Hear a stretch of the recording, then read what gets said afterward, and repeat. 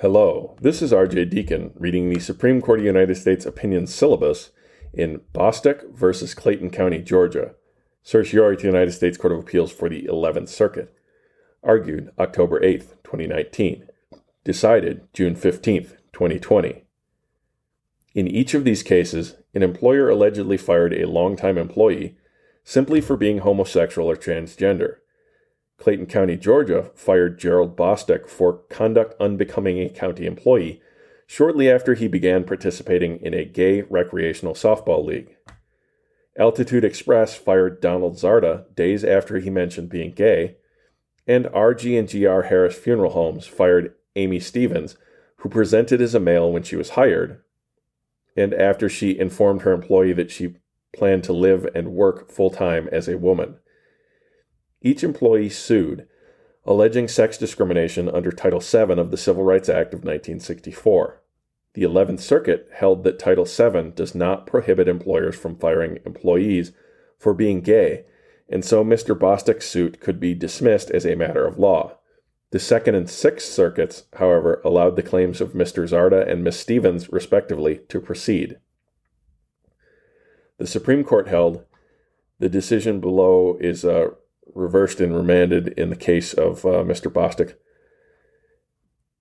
An employer who fires an individual merely for being gay or transgender violates Title VII. Title VII makes it unlawful for an employer to fail to or refuse to hire or to discharge any individual or otherwise to discriminate against any individual because of such individual's race, color, religion, sex, or national origin. That's 48 U.S.C. Section 2000E2, A1.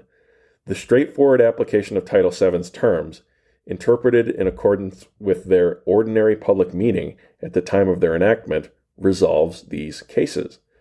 The parties concede that the term sex in 1964 referred to the biological distinctions between male and female, and the ordinary meaning of because of is by reason of or on account of. University of Texas Southwestern Medical Center versus Nassar. That term incorporates the but-for causation standard, which for Title VII means that a defendant cannot avoid liability by citing some other factor that contributed to its challenged employment action. The term discriminate meant to make a difference in treatment or favor of one as compared with others. That's Webster's New International Dictionary.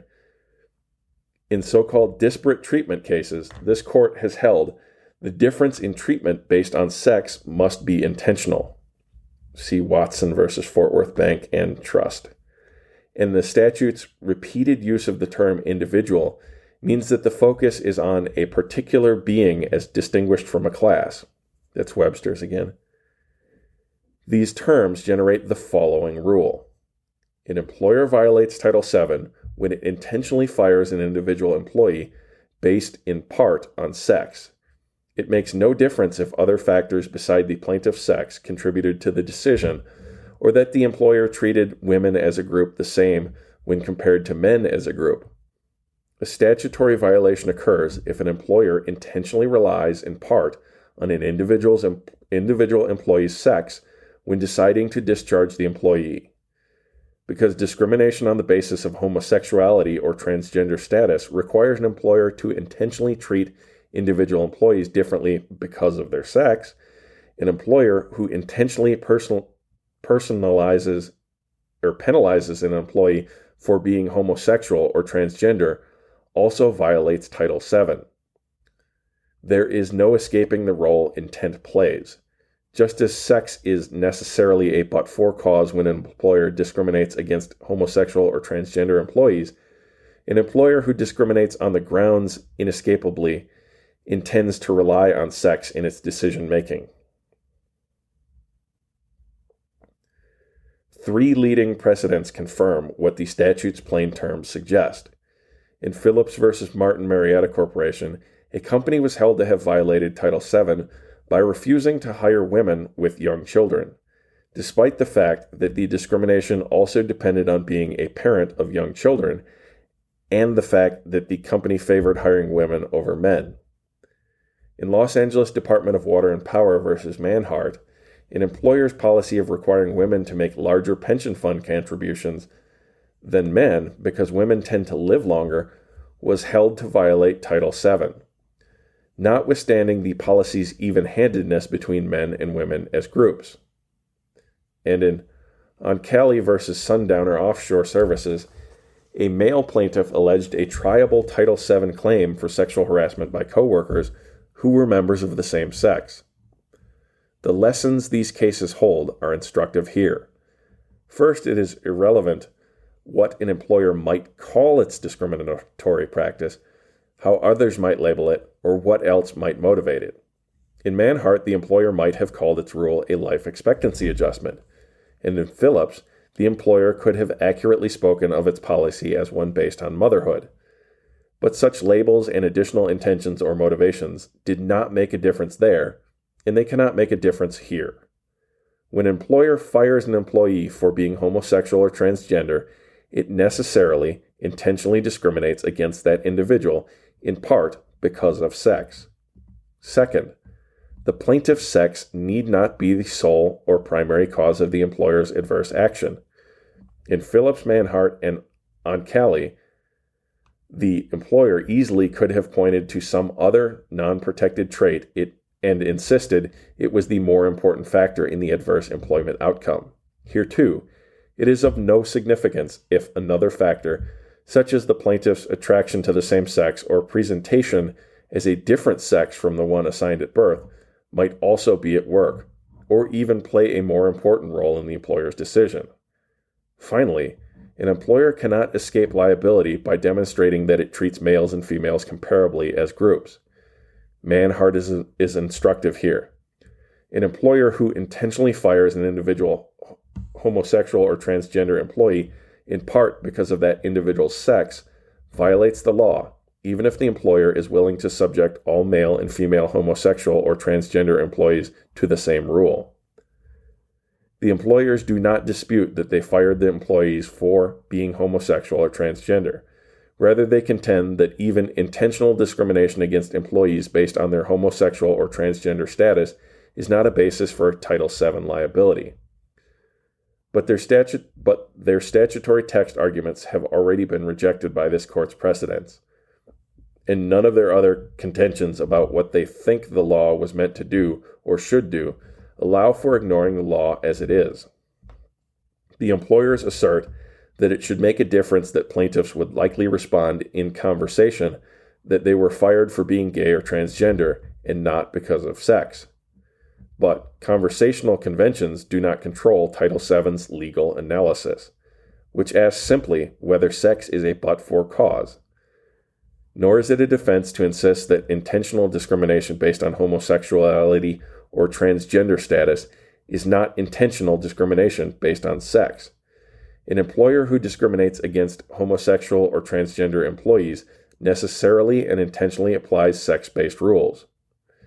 Nor does it make a difference that an employer could refuse to hire a gay or transgender individual without learning that person's sex. By intentionally setting out a rule that makes hiring turn on sex, the employer violates the law, whether he might know or not know about the individual applicants. The employers also stress that homosexuality and transgender status are distinct concepts from sex, and that if Congress wanted to address these matters in Title VII, it would have referenced them specifically. But when Congress chooses not to include any exceptions to a broad rule, this court applies the broad rule. Finally, the employers suggest that because the policies at issue have the same adverse consequences for men and women, a stricter causation test should apply. That argument unavoidably comes down to a suggestion that sex must be the sole or primary cause of an adverse employment action under Title VII, a suggestion at odds with the statute.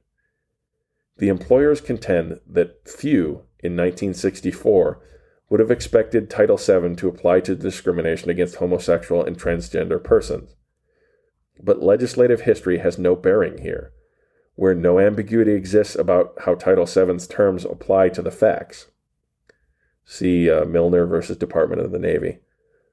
While it is possible that a statutory term that means one thing today or in one context might have meant something else at the time of its adoption, or might mean something different in another context, the employers do not seek to use historical sources to illustrate that meaning of any of Title VII's language has changed since 1964, or that the statute's terms ordinarily carried some missed message.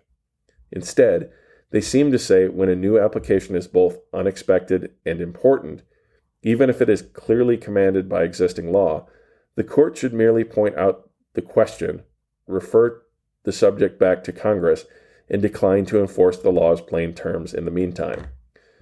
This court has long rejected that sort of reasoning, and the employer's new framing may only add new problems and leave the court with more than a little law to overturn.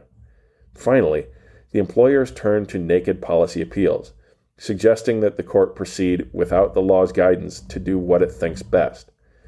That is an invitation that no court should ever take up. The decision is reversed and remanded in the case of Bostock and affirmed in the others. Justice Gorsuch delivered the opinion of the court in which Chief Justice Roberts and Justices Ginsburg, Breyer, Sotomayor, and Kagan joined. Justice Alito filed a dissenting opinion in which Justice Thomas joined. Justice Kavanaugh filed a dissenting opinion. Thank you for listening. If you'd like to get a hold of the podcast, I can be reached at rhodesscholar80@gmail.com. That's ROADS and the number 80, or on Twitter at Court Syllabus.